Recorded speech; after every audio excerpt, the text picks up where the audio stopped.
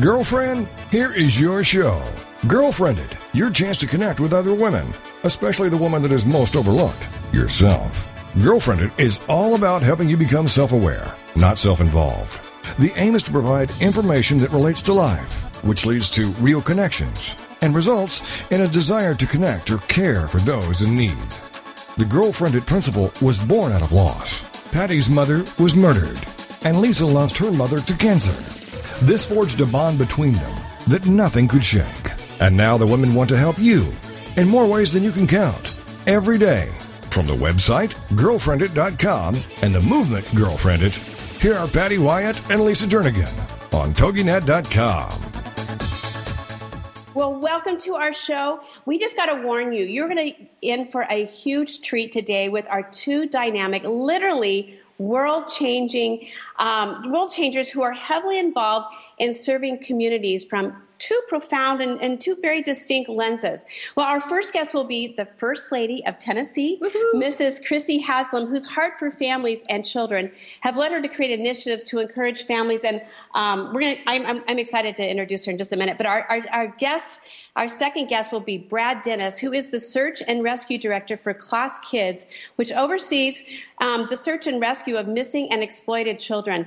And his rescue efforts have been chronicled on CNN, The Early Show, The Today Show, Dateline, MSNBC, and 48 Hours. Well, you're going to be in for a treat, like I said, and you're going to be learning. We're all going to be learning so much, and I just know that our horizons are going to be broadened. Yes, and just how to collaborate with each other, how to truly get involved into your community and really have an impact. But before we get too far into our show, you are once again listening to Girlfriendit Radio with Patty Wyatt and Lisa Jernigan, where we rally you to do remarkable through resources and relationships.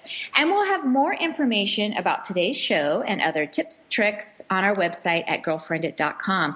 But don't forget to follow us on Facebook and Twitter. Well, our first guest was born in Houston, Texas. Chrissy Haslam moved with her family to Memphis, Tennessee when she was 8 years old. She attended St. Mary's Episcopal School in Memphis and continued on to Emory University for college. Chrissy graduated from Emory in 1980 with a double major in finance and marketing in the College of Business. Well, Chrissy married Bill Haslam and they moved to Knoxville in 1981. While working as the Assistant Director of Admissions for UT Knoxville, she received a Master's of Science degree in Education in the program of College Student Personnel. She has served on numerous civic and community boards and currently serves as chair of the Tennessee Executive Residence Foundation and Commission. Mrs. Haslam and Bill have 3 grown children, and as First Lady of Tennessee, Chrissy has introduced a 3-part initiative that focuses on the interplay between family engagement and literacy improvement in Tennessee. She has been traveling the state to stress the importance of parents as first teachers, parents as education partners, and also to raise awareness for the exponential value of reading on grade level by the 3rd grade. And I have to just throw in a side note here because the state of Tennessee holds a special place and Patty's in my heart because both of our moms were actually born in Tennessee. I know my mom was born and raised in Memphis, and as children we used to go back there every summer. So I do love the state of Tennessee, and it's just an honor to have Mrs. Haslam with us. So welcome to our show. How are you today? I'm doing great. Thank you, Lisa and Patty, for having me on. And I'm so proud of your Tennessee roots. That's terrific. I know, that kind of fun. I do. We do love it, that Southern charm. Well, I had the opportunity back in October to attend a luncheon with you, Chrissy, in the Governor's Mansion in Nashville. And I got to tell you, I just fell in love with your Southern hospitality. You guys really know how to put on a luncheon and to really open your home up. You know, you guys have a mark on it better than we do out here in the West because we just don't do things like that really. So it was really fun to just sit there and just kind of glean and take in the Governor's Mansion, and you kind of gave us a little history, and it was just such a great experience. I just had a smile all day. Well, I realized too that you not only were you the First Lady, but you are somebody that's really fun as a friend and approachable, and you were someone I knew that Patty and I had to have on our show. So again, we just want to thank you for taking your time out of your busy schedule and just for joining us today. Well, thank you for inviting me, and I'm glad you have this show. I wasn't aware of it, and I think it's a terrific idea. I know you have a lot of followers and are really impacting their lives, I'm sure. I'm glad I'm the first guest and that I don't have to follow your second guest because he sounds pretty amazing. Well, he's probably saying the same thing. I have to follow the First Lady of Tennessee. Yes. Well, okay. We don't have a lot of time, and we have so many questions. Patty and I, we've been called interrogators because we just love to ask questions and just hear other people's stories, because stories are so powerful. But let's back up, because we want to hear how, you met the governor when you both were attending college at Emory University. At that time, did you have any idea that you'd be sitting here today as the First Lady of Tennessee? No, I had no idea that this would be the direction our lives would take. When I met him, he was going to be a teacher, and I thought that was terrific. Then he thought about going into the ministry and going to seminary, but he started working in a business, and he loved business, and he ended up staying there for 20 years. And at a turning point, he decided to run for mayor of our city. And it's funny, being a mayor kind of used his gifts in a different way, and he was great at it. And so when he said he wanted to run for governor, I said, well, it's kind of like being a mayor, but on a bigger scale, and this uses your gifts so well. I think you should do it. We ran not knowing, if you get the job or not, but he did get the job, and we're thankful to be here. Well, and I have to tell you, when we were back there in Tennessee, we heard so many great things about you guys from different people. You can kind of understand the culture just when you're talking to people. You guys really are highly esteemed there, because people see you as a couple that really cares about people and are engaged in your community. And a little bit later, I want to talk about some of your reading initiatives and the things you do with children and reading and families, and which, that just carries a lot. People, when they really see your heart, it means so much, because politics it sounds so cold and almost scandalous anymore. It does, yeah. And so to meet somebody like you guys and to hear your story and your heart, that you really are in it because you love people and you want to make your community and your state and literally the world a better place. It's so refreshing. So that's why we knew we had to have you on our show. And you all are all about giving back. Why is that so important to you, to just really engage? Well, I think, we've all been given so much, and Bill and I love being involved in our community, and we just look at this as an incredible opportunity to serve our state. People will say, oh, your husband's in politics, and I'll say, no, he's not a politician, he's a public servant. Mm-hmm. And I do think service is what this is all about. So we want to make it a better place for our kids and our grandchildren, and for their friends and our other families, and there's a lot to be done, and not that we can do it all, but we want to just, do all we can. Well, just even that paradigm shift of looking at it as we are serving others and being a servant leader rather than the politician. I think even that, hearing your heart, that changes so much. Well, we have our listeners mainly are women in leadership and pastors' wives, and so many times we get asked, how in the world are you in this craziness of the balance of leading and being a wife and being a mom? So do you have just a few tips on what you've done and what you've learned about balancing that role as a leader, a mother, and a wife? Well, for me, my family's always going to come first. If I'm in a meeting and I get a call from my husband or my children, I take it. The other day I answered the phone, and I was in a meeting. I said, is this an emergency, or can I call you back? And she said, oh, no, you can call me back. Yeah. But I want to make sure they know that they are first, and that is very, very important to me.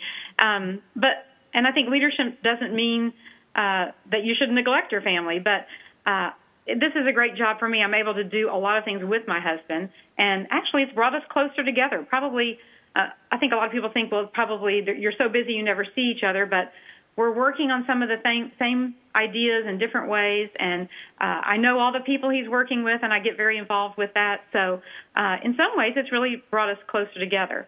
But it is hard to balance. It's hard to balance leadership and work and children and husbands and all of that. It's something that I think there are seasons of life, and I think that it may be hard for a season, but things are going to change pretty soon. It's going to be different, and you have to focus on the fact that this is just a season. Mm-hmm. And that make the most of each season you get. Exactly. And that's a good distinction, because then it's not so overwhelming, because we can all break it down into seasons instead of looking at this as years ahead. But you made a couple of great points. I like how you said, I join. You join your husband in some of these things, you work together. And that's so important, I think, especially like I said, we have a lot of women that are in ministry and pastors' wives, and, finding that commonality where we can truly work on this together, and it allows the conversations to happen, the dreaming together, what are our next steps? And it does bring you and unite you together, as a couple, and you learn more. And it's like you're not growing apart, but you're growing together as you each are doing your own thing. Because I know you're doing some of your own work separate from your husband, but yet there's so many things you guys are doing together. And we only have like 2 minutes before we have to take a break. It's going by so fast. As we go into the break, when you hear the word like politics, there's a kind of a stigma around that, involved with that, and it can be very intimidating and overwhelming. Just a couple of minutes, how have you found politics to be an effective way to really positively impact your community? I think that it is a very effective way to impact your community. I can't do everything. I don't have a big budget, and I can't go out and do a lot of things, but I have a chance to lead and an opportunity, and so I've just tried to seize that. And what I can do is I can advocate and educate and convene people around a topic or spread a message. When my husband decided to run for mayor, he actually ran into an old friend who had run for mayor of another city, and he said, "Why would you do that? Why would you leave business to go into being a mayor?" And that friend said, "Have you tried? You've probably served on boards and commissions, and you've tried to make your city a better place." And my husband said yes, and his friend said, "Well, you know what? You can make 100 times that difference if you will run for mayor and be the mayor of your city." And so we found that to be true. In politics, in public service, you can make a lot more difference than you ever dreamed. And that's, as governor, that's been probably one of our biggest surprises, is that you really can make a difference. So I think it's a great way to impact your community at every level, whether it's school board or city council or county commission or mayor or state legislature, all the way up to Washington, D.C. It is a terrific way. Well, and on that note, we're going to take a quick break, because that's a great distinction. We're going to take a quick break, and we'll be right back with First Lady of Tennessee, Chrissy Haslam.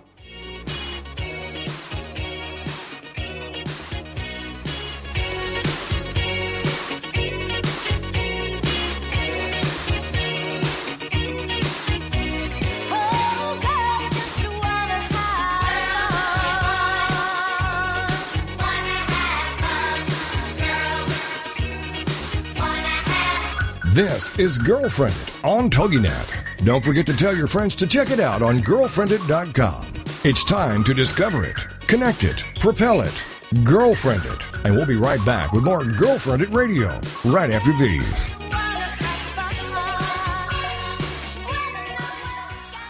My husband and I were in youth ministry and knew nothing about church planning. But as we felt God leading us to start a new church, we were connected with Stadia. They gave us coaching and personal care, giving us the confidence that we needed. They even have a ministry called Bloom that's designed to support me as a lead planner spouse. We now lead a church in Cleveland, Ohio that's transforming lives, and we couldn't have done it without Stadia. Stadia brings people and churches together to transform lives and communities through church planting. For more information, go to stadia.cc. If you're like me, every year you wonder how you're going to dispose of your live Christmas tree. In the desert climate around Reno, Nevada, Christmas trees that are left outside won't decompose. They will just get drier and drier, eventually becoming a serious fire hazard. Vince Thomas, the founder of Goat Grazers, a goat herding business, is now using his 40 goats to help recycle Christmas trees. Hey, I'm not kidding. We all know goats are known to eat just about anything. Thomas used dendrology, or the study of trees, to discover the trees are a natural dewormer for goats, and the pine is very high in vitamin C, so it's healthy for them as well. What's a word for the pine needles that fall off a Christmas tree? Diddle-dees. It's words you never heard. I'm Carolyn Davidson, and Words You Never Heard has been brought to you by the Bariatric Surgery Center of Dallas.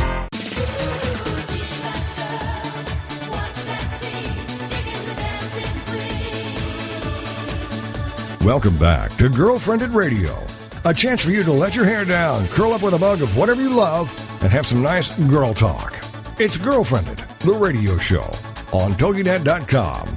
And now back to the show with your hosts, Patty and Lisa. Well, welcome back to our show. We are having such a great time with our special guest, First Lady of Tennessee, Mrs. Chrissy Haslam.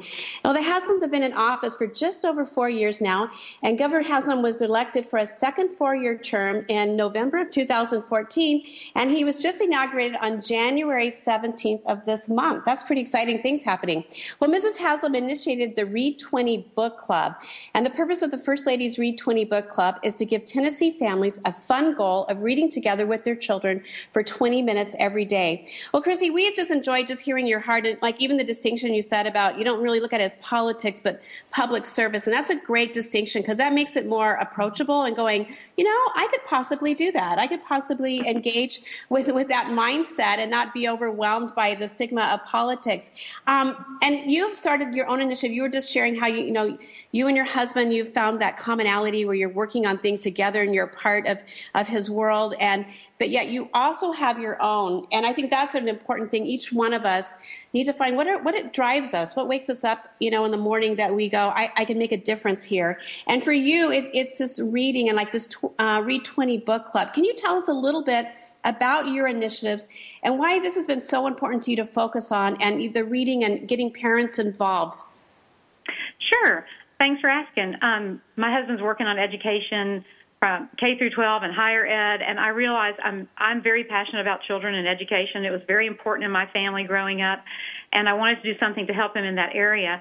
And I realized that parent engagement was so important for parents to understand how important it is to be engaged in the academic lives of their children. Their children will do better if they are engaged there. And one study showed that they studied all the different ways parents could be engaged academically with their children, and the two things that rose to the top were asking about their homework and reading with them 20 or 30 minutes a day. And asking about their homework, you don't have to know how to do the homework, so that's good. You just have to show them how important it is and make sure they get it done and get help when they need it. And then reading with them. And so reading is a simple way that parents can get engaged with their kids. And in Tennessee, over half of our kids are not reading on grade level, not reading proficiently at the end of third grade, which is a real marker. It's probably better where you are, but in Tennessee, over half of our kids are starting to get behind at the end of third grade. And so I'm really focusing on that measurement to emphasize to parents that they can help with this and they can help get their child ready for kindergarten. They can help get their child reading on grade level by the end of third grade so that their child won't start getting behind at that young age. Well, this is so significant. I'm an avid reader, and so reading 20 minutes with your children. I know recently Lisa and I just saw a statistic that the average family only has 10 minutes of significant conversations in a week, which just is mind-boggling to me. But and then if the father isn't there or if the mother isn't there, it goes down to literally seconds. So when you consider taking that time to just read with your child, even 20 minutes is phenomenal. Even if you're just reading, it's funny because my youngest is 13, and I at times follow her around because we try to read a book together, and loving the 20 minutes. But I follow her around at breakfast as we're trying to, finish a chapter, but it brings all kinds of conversation. So if you're thinking, I don't know what to even talk to my child about, I don't know what kind of questions to ask, when you're reading a book, that's your conversation, and that leads to those significant topics. And then you're in a whole other world together as you're reading that book together. Do you have some stories that have come out where individuals have not been reading with their kids, and then now that they have found, okay, this is fun and fascinating? Oh, lots of stories. I can't even begin. But you're right. I think that closeness that comes from reading together, and then what comes from that, that's why we have this little book club, and we recommend certain books for families to read together. And then we give them a list of questions to ask their kids or activities to do or that kind of thing. And it's all on my website, so it's very easy for them to get and through the libraries and through the schools. So that starts a conversation and a real teachable moment and brings families closer together, I think. Well, you really have taken away the excuses that I can't read with my child, because it's like you're providing them the books, you're providing them questions and all that. And so that's what people, it's like, okay, there's no more excuses, just do it. And it's like, how much do you want to be engaged with your children? And so that's so great that you've provided that, because that is so many times people go, I don't even know where to start or like what book to read. So that's kind of exciting.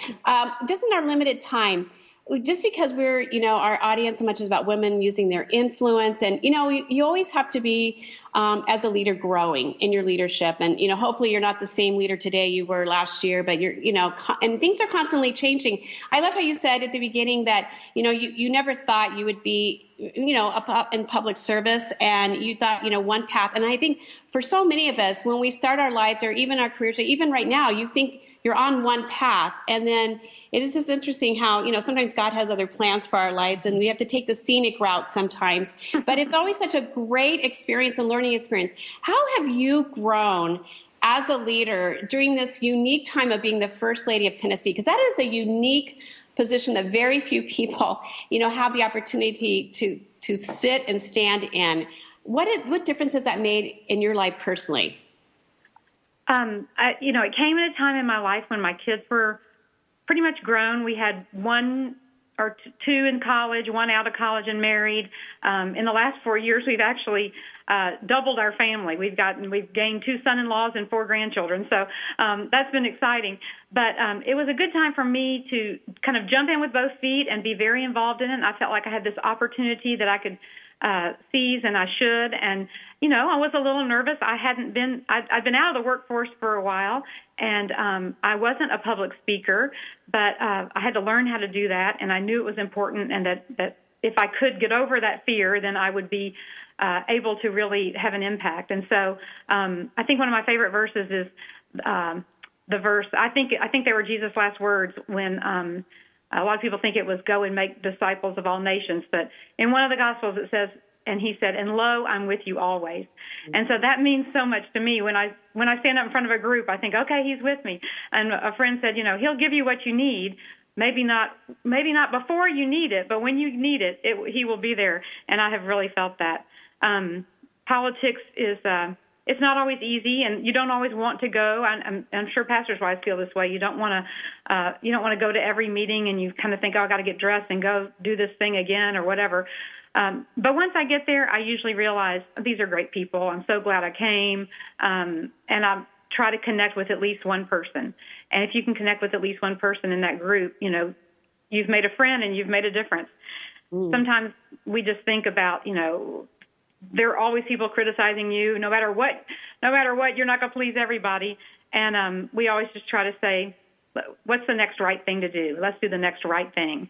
And somebody else once said, they said, politics is an excellent chance to practice forgiveness. And I thought that was a great line. I said, maybe life is an excellent chance to practice forgiveness. But I think of that often. What a great tip. It's a great place to, like you said, life is a great place to practice forgiveness. But the connect with one person, that is a great takeaway from the show, that it's those little things that we hear. When you walk into a room, I think for many women in leadership, it's overwhelming because you feel like I've got to work the room. I've got to make sure that I'm giving my attention to, different people here, but to connect with one person, then you walk away with a significant connection. But I love the part where you said, I have to get dressed. That so resonates with me. That's why we do radio, because we can put on our radio face. It's like, if I have to put mascara on one more time, I mean, sometimes you go, oh, I can't believe that I have to get dressed and I have to think of what to wear. So, Lisa and I, we laughed at that to the point that we started doing conferences in our pajamas and inviting everyone else to come, to the conference and have breakfast in your pajamas. And it was such a hit. I think women I think we all relate to that, just being able to, kick back and enjoy it. But you mentioned that you were not a public speaker and you had to get over that. And what were some of the tips? Because we hear that so many times, I'm not a leader and there's no way I'm going to get up in front of everyone and say X, Y, and Z. So what's a tip there? I think you're always going to be nervous, but the more you do it, the easier it is. And if you don't ever do it, then you'll never experience that. I think people, too, they just want to see you're real, and they want to know you're sincere and you care. And those are easy things to communicate if you just by just being yourself. So I think that I still get a little nervous when I get in front of people, and the larger the crowd, the more nervous I get.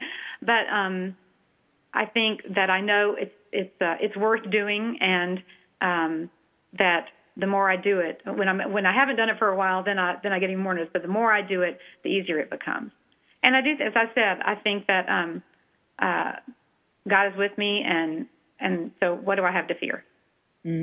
And I love how you allow your faith and just God, and because honestly, Patty and I always say, if we didn't have God, through the, like you saw, you talked about the criticism that comes with different roles and all these factors. And, you have to learn forgiveness and practice forgiveness. And that's not a one-time thing. It's like daily. Okay, God, help me here. And just relying on God's strength to get us through the moments that he has in front of us. Otherwise, it is overwhelming. I mean, we don't know how people do it without the Lord truly, in the middle of that. Well, we just have like a minute or so. And again, thank you from the bottom of our hearts for joining our show. And one of the things I just so appreciate, I know Patty and I just appreciate when people come on and they're just so open and just, this is who I am, and just shares, from their heart. And you have done that. And you are such a great example of a woman in public service who's married to a very high capacity, high profile man. And you have done, you just speak well, and your heart just comes through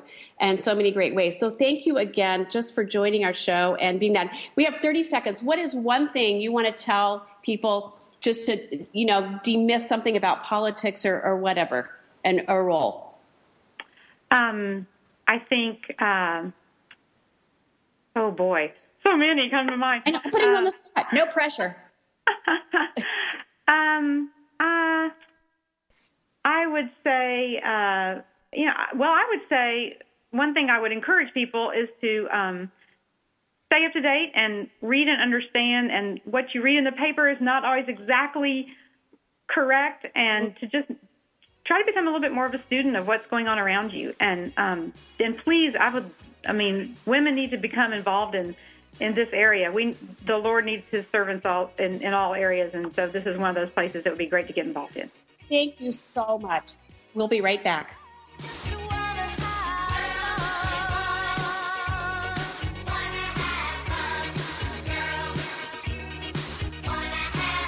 This is Girlfriended on TogiNet. Don't forget to tell your friends to check it out on girlfriended.com. It's time to discover it, connect it, propel it, Girlfriended. And we'll be right back with more Girlfriended Radio right after these. We were thriving in a youth ministry when God clearly called us out of our Bible Belt comfort zone to plant a church in California. Stadia's 90+% success rate gave us all the confidence we needed. They also cared for us through amazing support networks to encourage us, like Bloom, a one-of-a-kind ministry for planters' wives. It's here I find deep friendships with like-minded gals who want to change lives. Stadia brings people and churches together to transform lives and communities through church planting. For more information, go to stadia.cc. Reaching out from the heartland of the United States with quality programming, this is TogiNet Radio. Have you ever wondered if you're normal? Or why you feel distant from your partner? Then join us for Sex Talk with Lou, with your host Lou Paget, on TogiNet Wednesday nights 9/8 Central. Do you want to recreate a truly connected relationship? Or wonder, how do I tell my kids about things? Join Lou Paget, one of the world's best-selling authors in the field of sexuality, a certified sex educator and sought-after expert for all media, and her renowned expert guests as they discuss anything and everything about sex that impacts our lives and our families' lives. For more on Lou, check out her website, loupaget.com.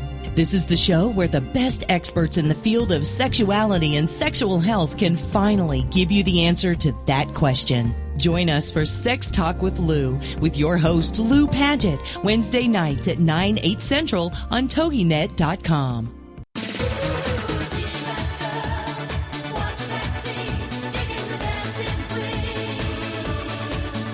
Welcome back to Girlfriended Radio, a chance for you to let your hair down, curl up with a mug of whatever you love, and have some nice girl talk. It's Girlfriended, the radio show, on TogiNet.com. And now back to the show with your hosts, Patty and Lisa. Well, never doubt that a small group of thoughtful, committed citizens can change the world. Indeed, it's the only thing that ever has. And that is a quote from Margaret Mead that we absolutely love. And we just have to go back to a year ago. An FBI press release publicized the recovery of 16 children during a Super Bowl sex trafficking sting.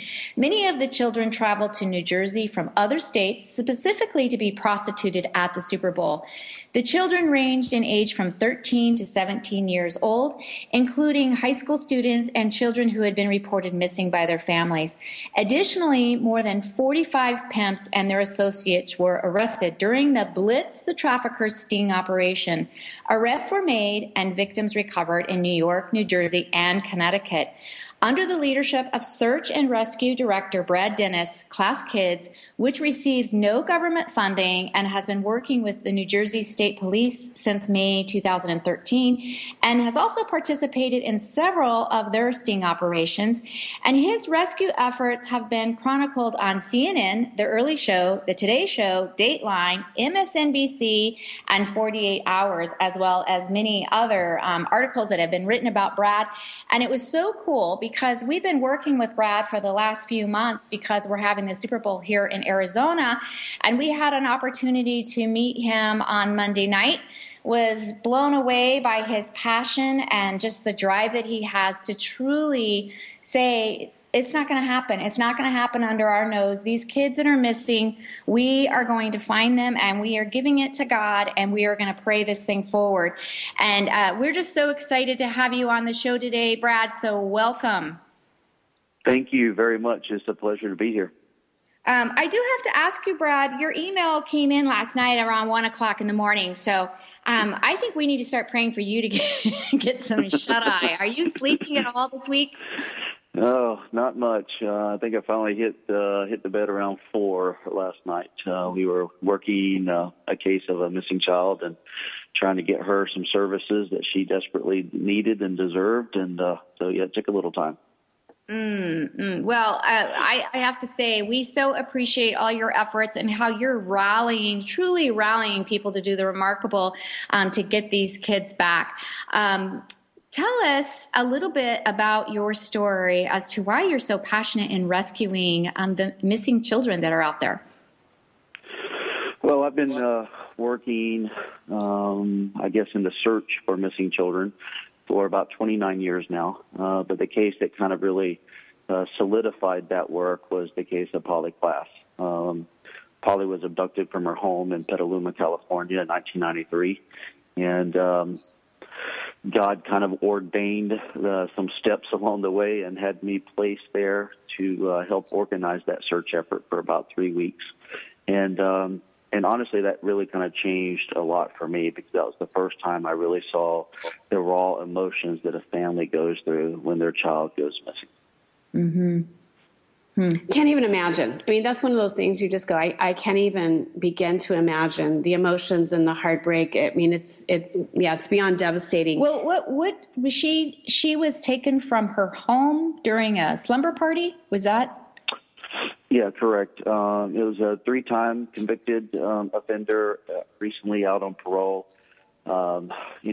Unfortunately chose this area to stop, purchase some alcohol and drugs, was getting high in a park, which happened to overlook Polly's front yard, where he watched Polly and several of her girlfriends play. Later that evening, he snuck into her home. He tied up the other 2 girls and took Polly away.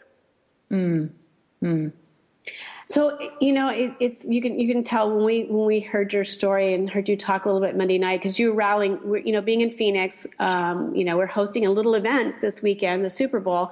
And with that brings a lot of collaboration we're seeing happening here with, there's these missing children. There's a possibility they could be in this area during this time. And, like you said, you're not getting any sleep. You're like, enough's enough. We're going to find these children, whatever it takes. And, it was just so cool to be, sit in the room and be a part of something, that is bigger than yourself.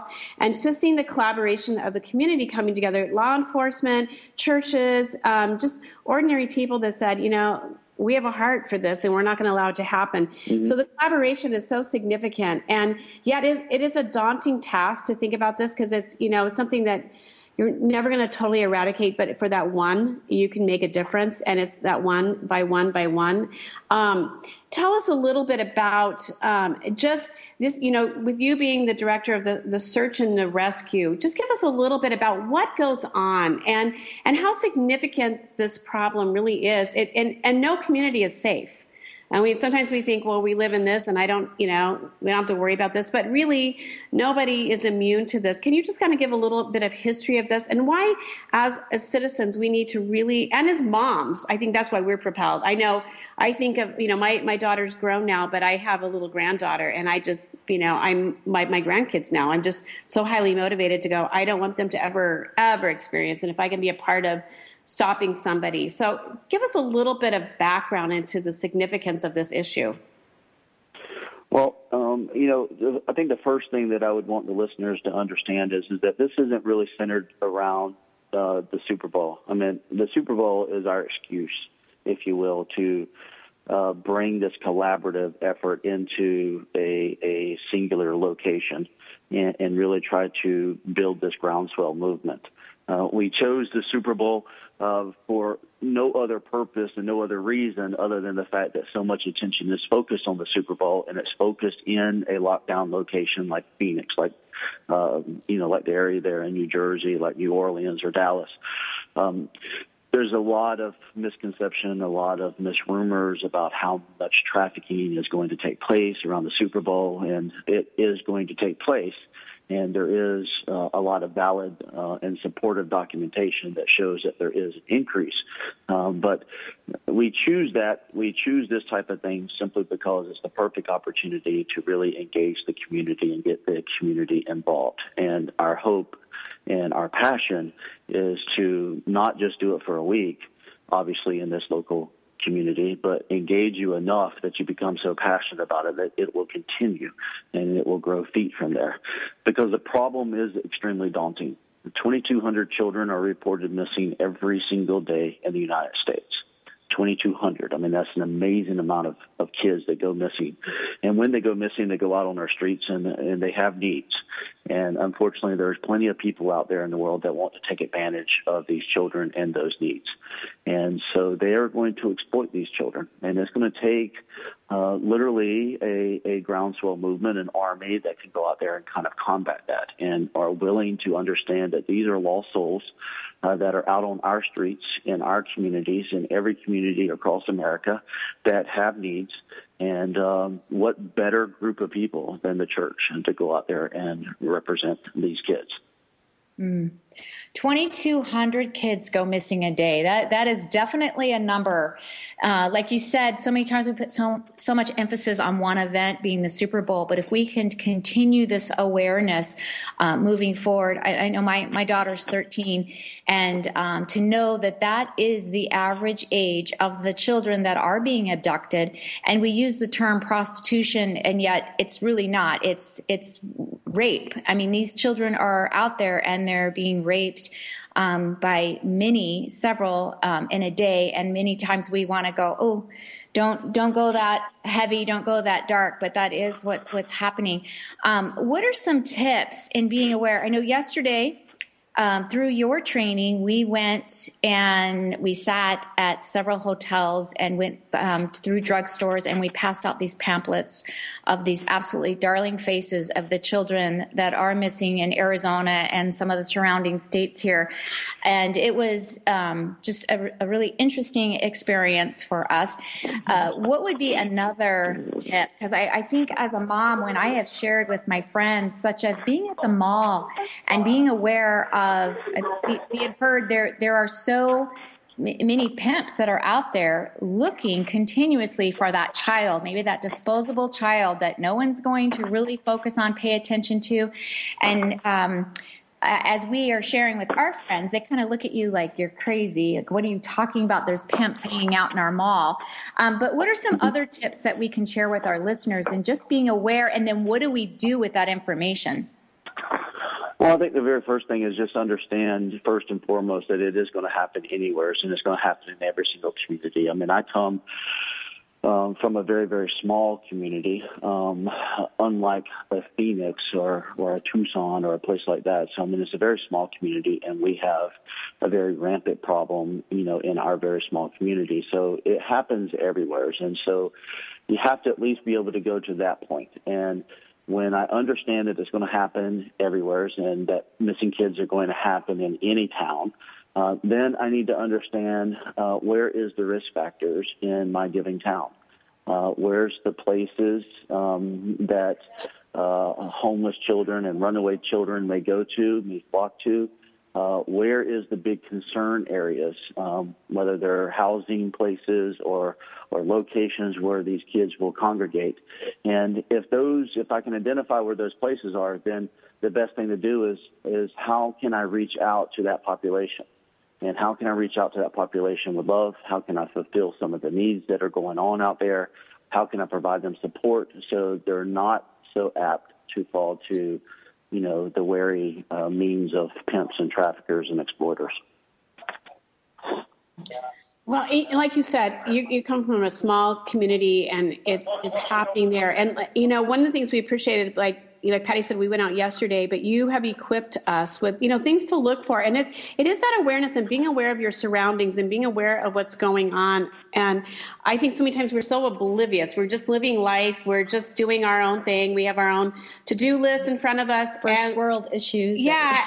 And we're not aware of, there's a whole nother world, a whole nother thing, things happening around us. And as women, we can make a difference. Or people, we can be a part of solutions. And that's where this collaboration really is significant. If each person does their role with that, and amazing things can happen. Well, we're going to take a quick break. And when we come back, we'll continue our conversation with Brad Dennison, who is the Search and Rescue Director with Floss Kids, and this significant topic about, just becoming aware and how do we really reach out and, no kid left behind, and we really value each child and we bring them back home. We're going to take a quick break. We'll be right back, and stay with us. This is significant stuff. It's really a heartbeat for us. Mm-hmm.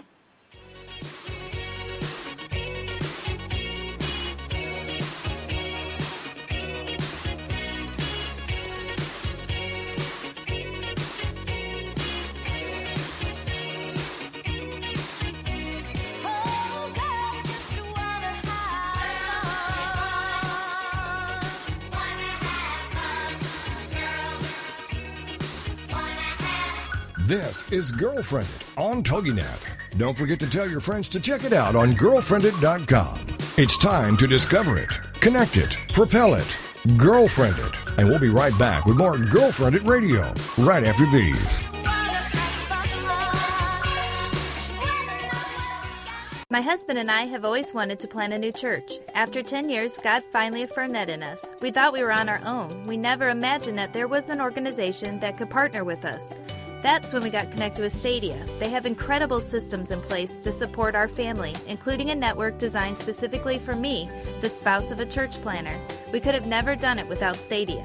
Stadia brings people and churches together to transform lives and communities through church planting. For more information, go to stadia.cc. This is the TogiNet Radio Network, radio with a cutting edge.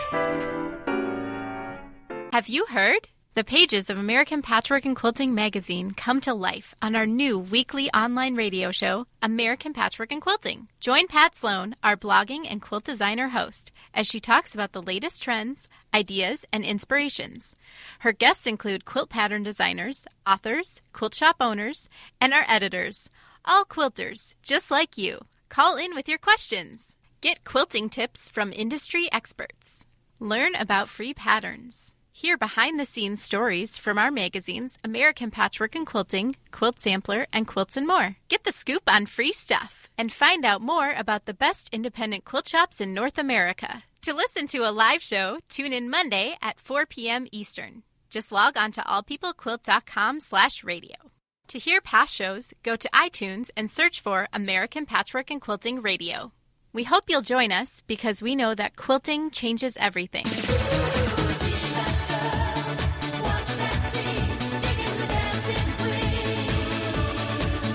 Welcome back to Girlfriended Radio, a chance for you to let your hair down, curl up with a mug of whatever you love, and have some nice girl talk. It's Girlfriended, the radio show, on TogiNet.com. And now back to the show with your hosts, Patty and Lisa. We are back with Brad Dennis, who is the National Director of Search Operations for the Class Kids Foundation and its Search Center for Missing and Trafficked Children. Brad has over 25 years of experience in search and rescue and crisis management and has managed search efforts for over 200 missing abducted children around the country.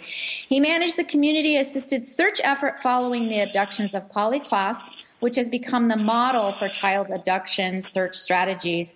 And Brad travels extensively throughout the United States. He has been instrumental in the rescue of numerous children from sex trafficking, and the intelligence he has gathered has assisted in taking down several child prostitution rings. So once again, thanks for being on the show, Brad. I know the other day when we were going through training, many times we look at this serious situation and we always think of these are our girls. You know, we're missing so many girls. But as you're thumbing through the pamphlet you gave us on all of the children that we were praying for that are missing, you all of a sudden in the back of the book you come across all these pictures of boys.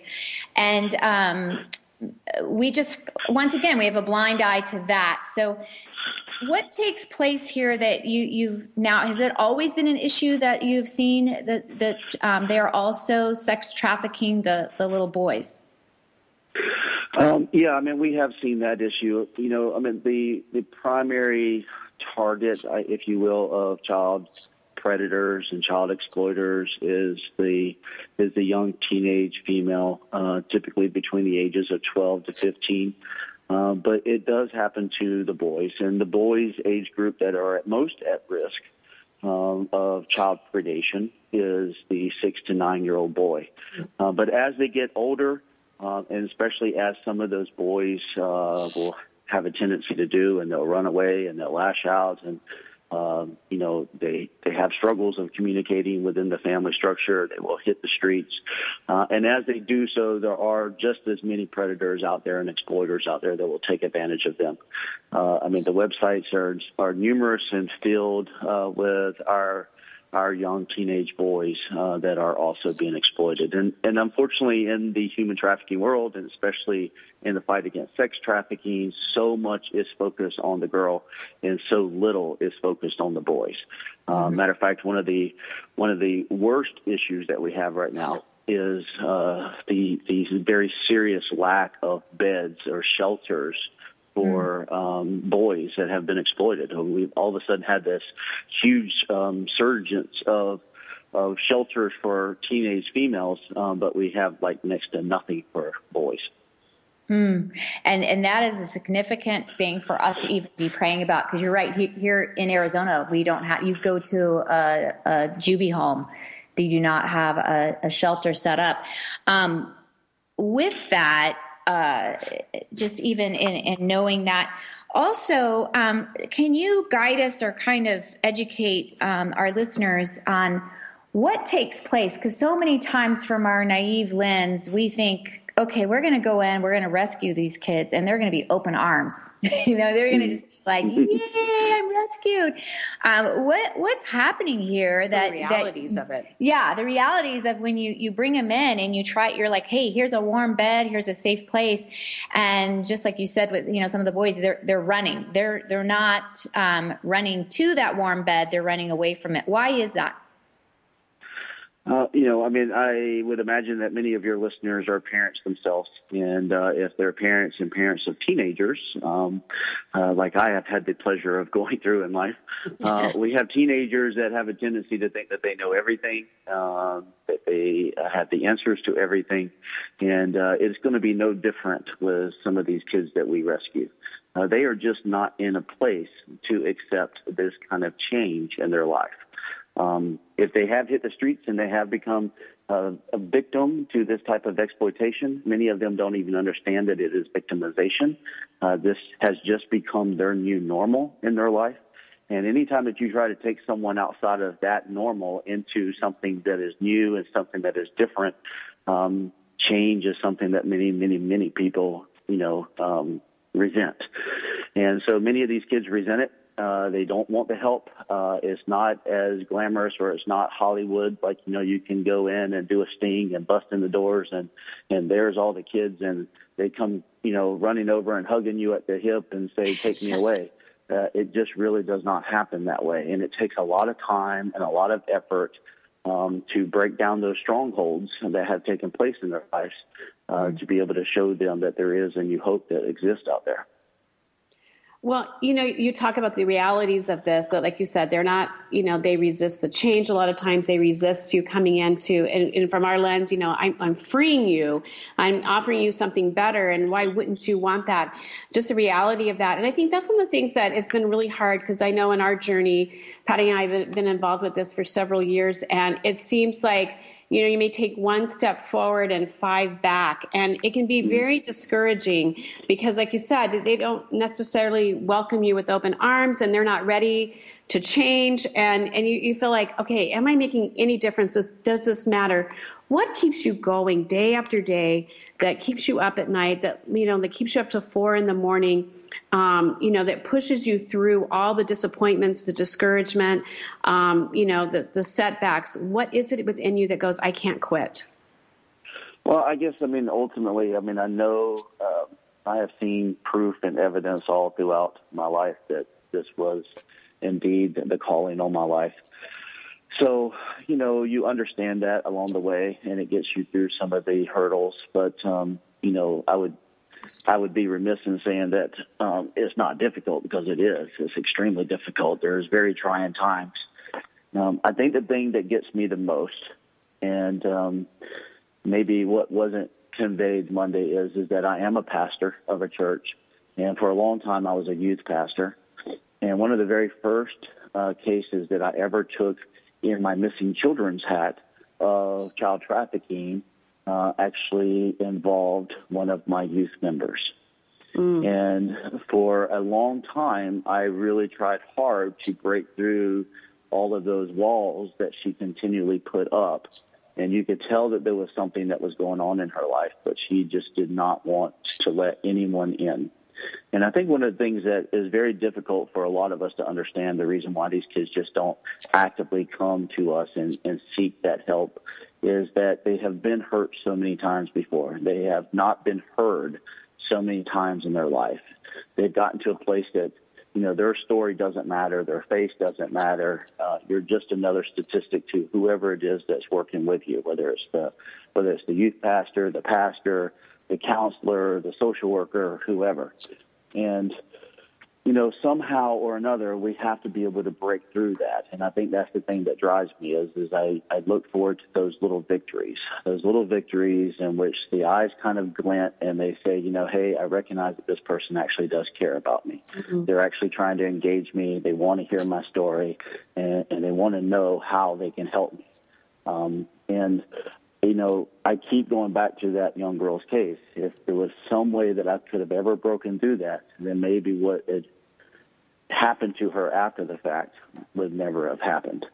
Mm-hmm. And so, that kind of pushes me out here to continue to go out here and try to find these kids before something happens to them, as well as those that it is already happening to them. I want to be able to go. I want to be able to share, all of my personal stories and all these stories of these kids with them, so that they'll understand that their story is just as important. Mm. And that's such a good point, because we have no idea what's going on in somebody's life, what they have experienced, what they're feeling. And we just see this resistance up front, but it's really, being able to see beyond and to really understand and to be able to communicate, even just through the eyes that you matter, that I'm here, I'm not going anywhere. And I think that's the thing, because my husband and I were in youth ministry for years before he became the senior pastor. And I just working with kids, I know Patty works with kids. You just, you have to just go, I'm not going anywhere. I'm right here. You can push me away all you want, but I'm not going to go anywhere. And I think that really matters, just standing there. Just in a few minutes. To add to that real quick. I think too, just for them to not feel like they're your project. And that's what you were alluding to, Brad, to just go, yeah, I felt that way. And I think so many times, especially as Christians, where we kind of come into it and not saying it, but I think we're communicating that rather than going, you know what, God's going to just use me and I'm just going to show up. I'm not trying to change you. I'm just showing up and I'm loving you and I'm going to speak the truth into you. Well, I agree with that. Totally. Thank you. Well, and just a couple of minutes that we have left, Brad, you're doing some amazing things. So our listeners are all over the place, small towns, large cities, and they're hearing this and going, I want to make a difference. I want to be aware, as a mom going, okay, you just rattled me and I feel like I need to do something. But the problem is we don't know where to start. It's overwhelming. Who do I do it? We don't want anybody to go out and do it alone, do it by themselves. You must work with other people, and it must be a collaborative effort. So tell us, and we just have 2 minutes, how would you advise somebody sitting out there where do they start? How do they start? Well, if I am able, I'll give you a shameless plug for myself. And it's the only time you'll ever hear this. Shameless. But we did create a ministry because I personally saw the need that the church could fill those gaps that you're just talking about. Brad Dennis's Class Kids comes in, and it is just another organization stepping into the mix of this. And after the fact, Brad Dennis in Class Kids has to leave. But the church is still there. And if we could train the church to go in there and represent these victims and really be a part of their lives and help them grow through this process, we're going to find more victims, and we're going to take more victims from victim to survivor to thriver. So what the ministry is called To Rescue, called the number 2rescue.org, and it is simply a program that we use to go in and actually teach the church how to engage in their local community with all of these issues. We do the training. We actually take you out on the streets. We show you some really organic ways to do some reach outs to that community and begin to build those relationships. At the same time, we also come into the community and give you a risk assessment of where all the vulnerability issues are. Okay, that is such great information. Called number 2 Rescue. Brad, we so appreciate you being on our show today, taking your time. And we know this is like an crazy week for you, but thank you. And we just want to encourage everyone, you can make a difference. One person can make a difference. Be aware and run to the website that Brad just gave. We'll have information on our site at Girlfriend It. Thanks for joining our show. Go out, make a difference, and see what God can do.